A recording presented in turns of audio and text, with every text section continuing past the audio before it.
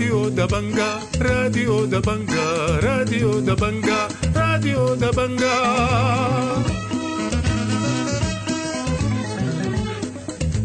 مرحبا بكم مستمعي راديو دبنقا في كل مكان. السلام عليكم ورحمة الله تعالى وبركاته. أحييكم وإلى حضراتكم برنامجنا لهذا اليوم الخميس الموافق 26 أكتوبر للعام 2023، ويشتمل برنامجنا على نشرة الأخبار مع برامج أخرى متنوعة، لكن في البداية أقدم لكم نشرة الأخبار وإليكم العناوين.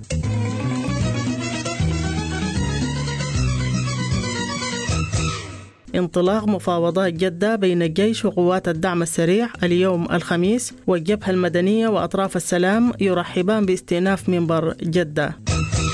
قتلى وجرحى جراء استمرار المعارك العنيفة في نيالة لليوم الثالث وتدشين عمل السجل المدني في دارفور. الاجتماع التشاوري لأطراف السلام يختم أعماله في جوبا واتفاق على عقد مؤتمر القوى المدنية في منتصف نوفمبر. خبراء يؤكدون فشل جولة مفاوضات سد النهضة وتزايد حالات الإصابة بالكوليرا في شرق النيل والقضارف. كانت تلك أبرز عناوين الأخبار، ومعا إلى التفاصيل.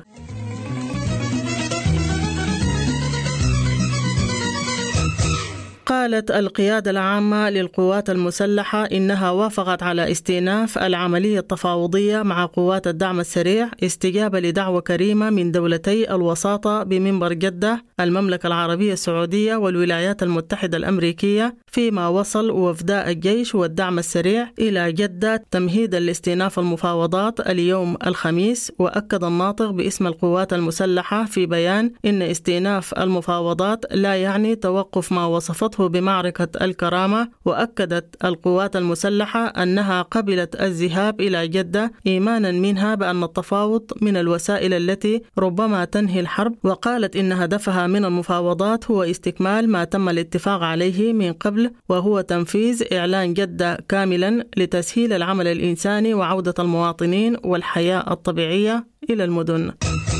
رحب كمال بولات رئيس حزب البحث والقيادة في الحرية والتغيير في مقابلة مع راديو دبنقا باستئناف المفاوضات باعتبارها المدخل الصحيح لإيقاف الحرب وعودة الحياة إلى طبيعتها في السودان، وقال: كنا نأمل أن تشارك كل دول الإقليم المهتمة والقوى المدنية السودانية في المفاوضات وصولا لوقف إطلاق النار. وأضاف في هذا الخصوص: كنا نأمل أن يتوسع المنبر وتشارك فيه كل دول الإقليم المهتمة ثم تشارك فيه القوى المدنية، بحيث أنه تبقى مسألة الوصول لوقف سريع لإطلاق النار والهدف المطلوب والسريع إن شاء الله، لكن كلنا نرحب. من جهته أكد شهاب إبراهيم القيادي في التحالف الوطني السوداني والحرية والتغيير لراديو دبنقا أن منبر جدة يظل هو المنبر المناسب لوقف الحرب وفتح المسارات، مؤكد ضرورة التزام الأطراف بإعلان المبادئ الذي جرى توقيعه في جدة، وطالب الطرفين بالإسراع في التوصل لاتفاق لوقف إطلاق النار، مرحبا بعودة الوفد للتفاوض في جدة. وأضاف في هذا الخصوص: إحنا نعتقد أنه واحدة من أهم النقاط دي أنه هيكون اللجنة التحضيرية عندها التفويض بأنها تتواصل مع جميع الأجسام من ضمنها قوة مدنية وقوة سياسية هي خارج هذا الاجتماع، بالإضافة لقوة مدنية برضو خارج هذا الاجتماع. من جانبه قال مالك عقار رئيس الحركة الشعبية الجبهة الثورية خلال مخاطبته الاجتماع التشاوري في جوبا إنه إذا دفعت الحكومة لاعتماد خيار الحسم العسكري فسيكون مكلفا وسيأخذ وقتا ويحتاج إلى موارد بشرية ومادية. وأكد أن الحل الأنجح هو الوصول إلى سلام من خلال إرادة قوية تستند إلى حكمة وتجنب شعبنا ويلات الحروب وانعكاساتها على الأمن الإنساني. أعلنت القوات المسلحة عن سطو هجوم شنته قوات الدعم السريع على مقر الفرقة 16 مشاة في نيالة يوم الثلاثاء، فيما نشرت قوات الدعم السريع مقطع فيديو يظهر تقدمها في المدينة، فيما ظهر قائد ثاني قوات الدعم السريع عبد الرحيم دقلو وسط القوات. وقال العميد أبو شوتال أحد قادة قوات الدعم السريع لراديو دبنقا إن قوات الدعم السريع مصممة على الاستيلاء على كامل مدينة نيالة، مبين أن قوات الدعم السريع قد استولت على الجانب الغربي من مقر الفرقة 16 مشاة للجيش الذي يضم السلاح الطبي ومستودعات الأسلحة وإشلاق الضباط والإذاعة. وكشفت مصادر من نيالة عن مقتل 16 شخص في حي الكونغو يوم الاثنين، من بينهم 11 شخص من أسرة واحدة، جراء تبادل الغصف العشوائي بين الجيش وقوات الدعم السريع يوم الاثنين.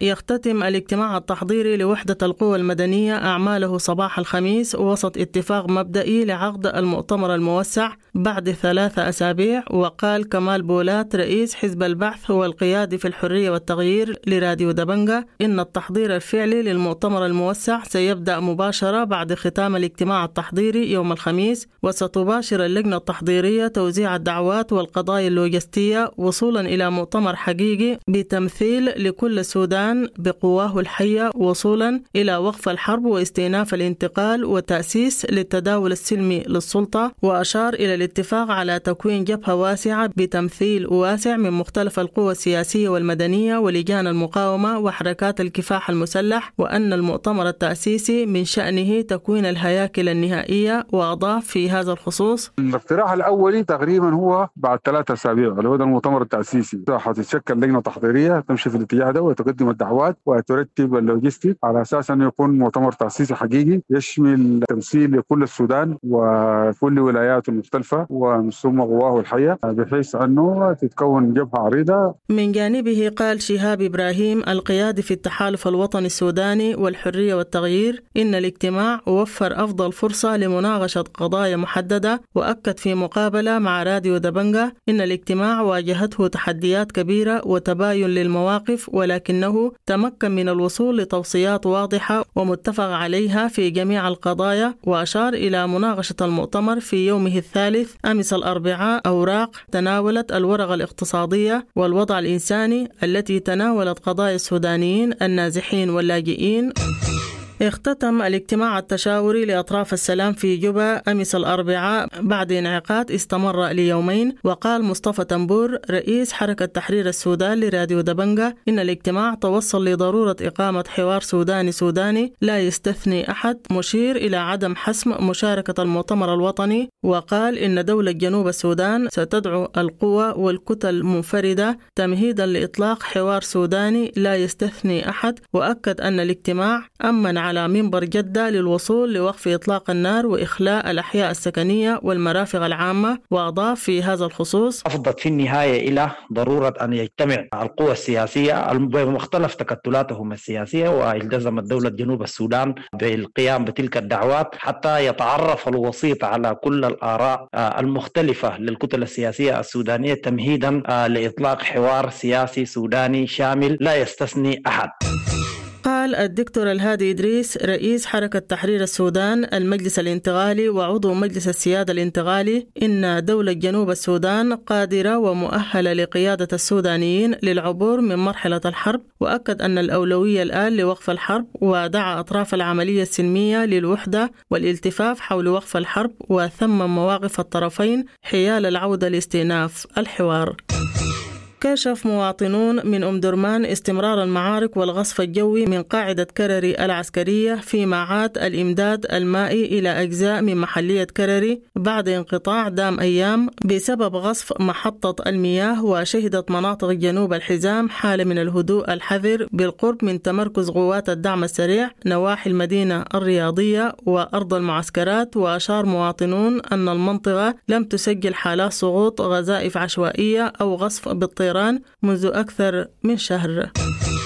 أعلنت الإدارة العامة للطوارئ الصحية ومكافحة الأوبئة بولاية الجزيرة عن تسجيل 274 حالة اشتباه بالكوليرا، منها 8 حالات وفاة و183 حالة شفاء في الفترة من 9 وحتى 23 من أكتوبر الجاري. وأكد التقرير اليومي تسجيل إصابة موجبة واحدة يوم الاثنين بحمى الضنك، بينما أكد التقرير التراكم لحمى الضنك في الفترة من 13 من سبتمبر وحتى 18 من أكتوبر الجاري تسجيل 148 حالة اشتباه منها 126 حالة موجبة بالفحص السريع و2 حالة وفاة. وفي ولاية القضارف كشفت مصادر صحية عن تزايد حالات الإصابة بالكوليرا في بلدية القضارف، فيما توقع محمد بكر داود اختصاص الحشرات الطبية ومكافحة نواقل الأمراض ومدير إدارة صحة البيئة بوزارة الصحة والتنمية الاجتماعية بولاية القضارف زيادة في حالات الإصابة بالكوليرا وانتشارها، ووصف الدعم الذي تم تقديمه للولاية من منظمتي الصحة العالمية واليونيسيف بالضعيف.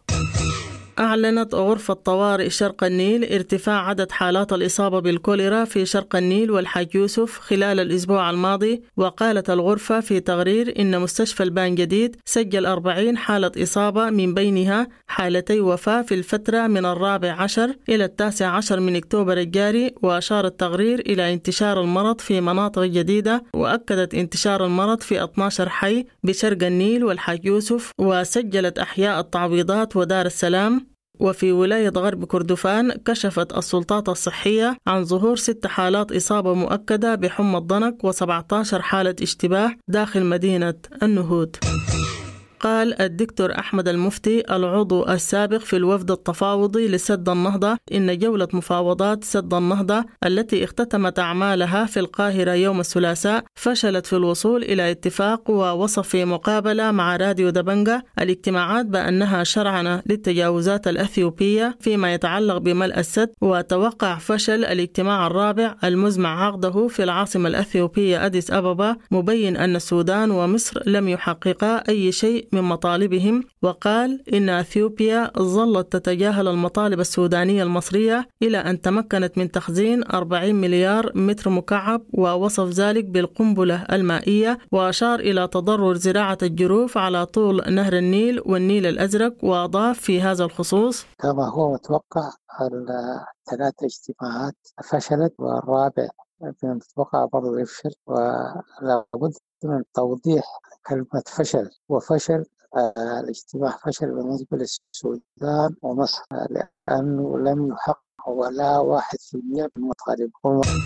يواصل مواطنو تلكوك وهامشكوري بولاية كسلا إغلاق مواقع وأسواق التعدين لأكثر من عام للمطالبة بنصيب المناطق من المسؤولية المجتمعية لعائدات التعدين، فيما أكد وزير المعادن محمد بشير أبو نمو أن إغلاق مواقع التعدين في بعض محليات ولاية كسلا يتسبب في تعطيل التنمية. ودعا الشيخ سليمان علي بيتاي شيخ خلاوي هامشكوريب الحكومة لاهتمام بمطالبهم، مشددا على ضرورة توفير التنمية والخدمات. فيما قال أونور أوشيك الأمين السياسي لمجلس البيجا لراديو دبنقا إنهم اقترحوا لجنة للإشراف على صرف مبالغ المسؤولية المجتمعية. وأضاف في هذا الخصوص: أنا كان اقترحت له مقترح بتاع اللجنة وكده، وهو وافق عليه، وعلى الولاية برضه قال يترفع لي وفي اللجنة، وبعدك أنا أرفع وإن شاء الله يعني يكون في موافقة. نحن حتى لو مشى للمحلية تكون في لجنة مشرف من المناطق بتاعت التعدين نفسها تشرف على المسؤولية المجتمعية دي مع المحلية، يعني المحلية ما الخبر الأخير في النشرة: دشن شرطة ولاية شمال دارفور أمس الأربعاء بمقر الإدارة العامة للسجل المدني بالفاشر أعمال استخراج المستندات الرسمية بعد توقف دام ل6 أشهر. وأكد العميد أيوب عبد الرحيم حسن مدير شرطة ولاية شمال دارفور بالإنابة انطلاق العمل بصورة رسمية بعد اختبار الأجهزة التقنية وربطها مع الشبكة المؤقتة بمدينة بورسودان. وأكد أن رسوم جواز السفر للفئات الكبيرة بواقع 142 جنيه، بينما للفئات العمرية الصغيرة بواقع 107 جنيه. وأكد أن معاملات الرقم الوطني بواقع 4000 جنيه. انتهت نشرة الأخبار، قرأتها لكم من راديو دبنقا، والآن نواصل معكم ما تبقى لنا من برامج.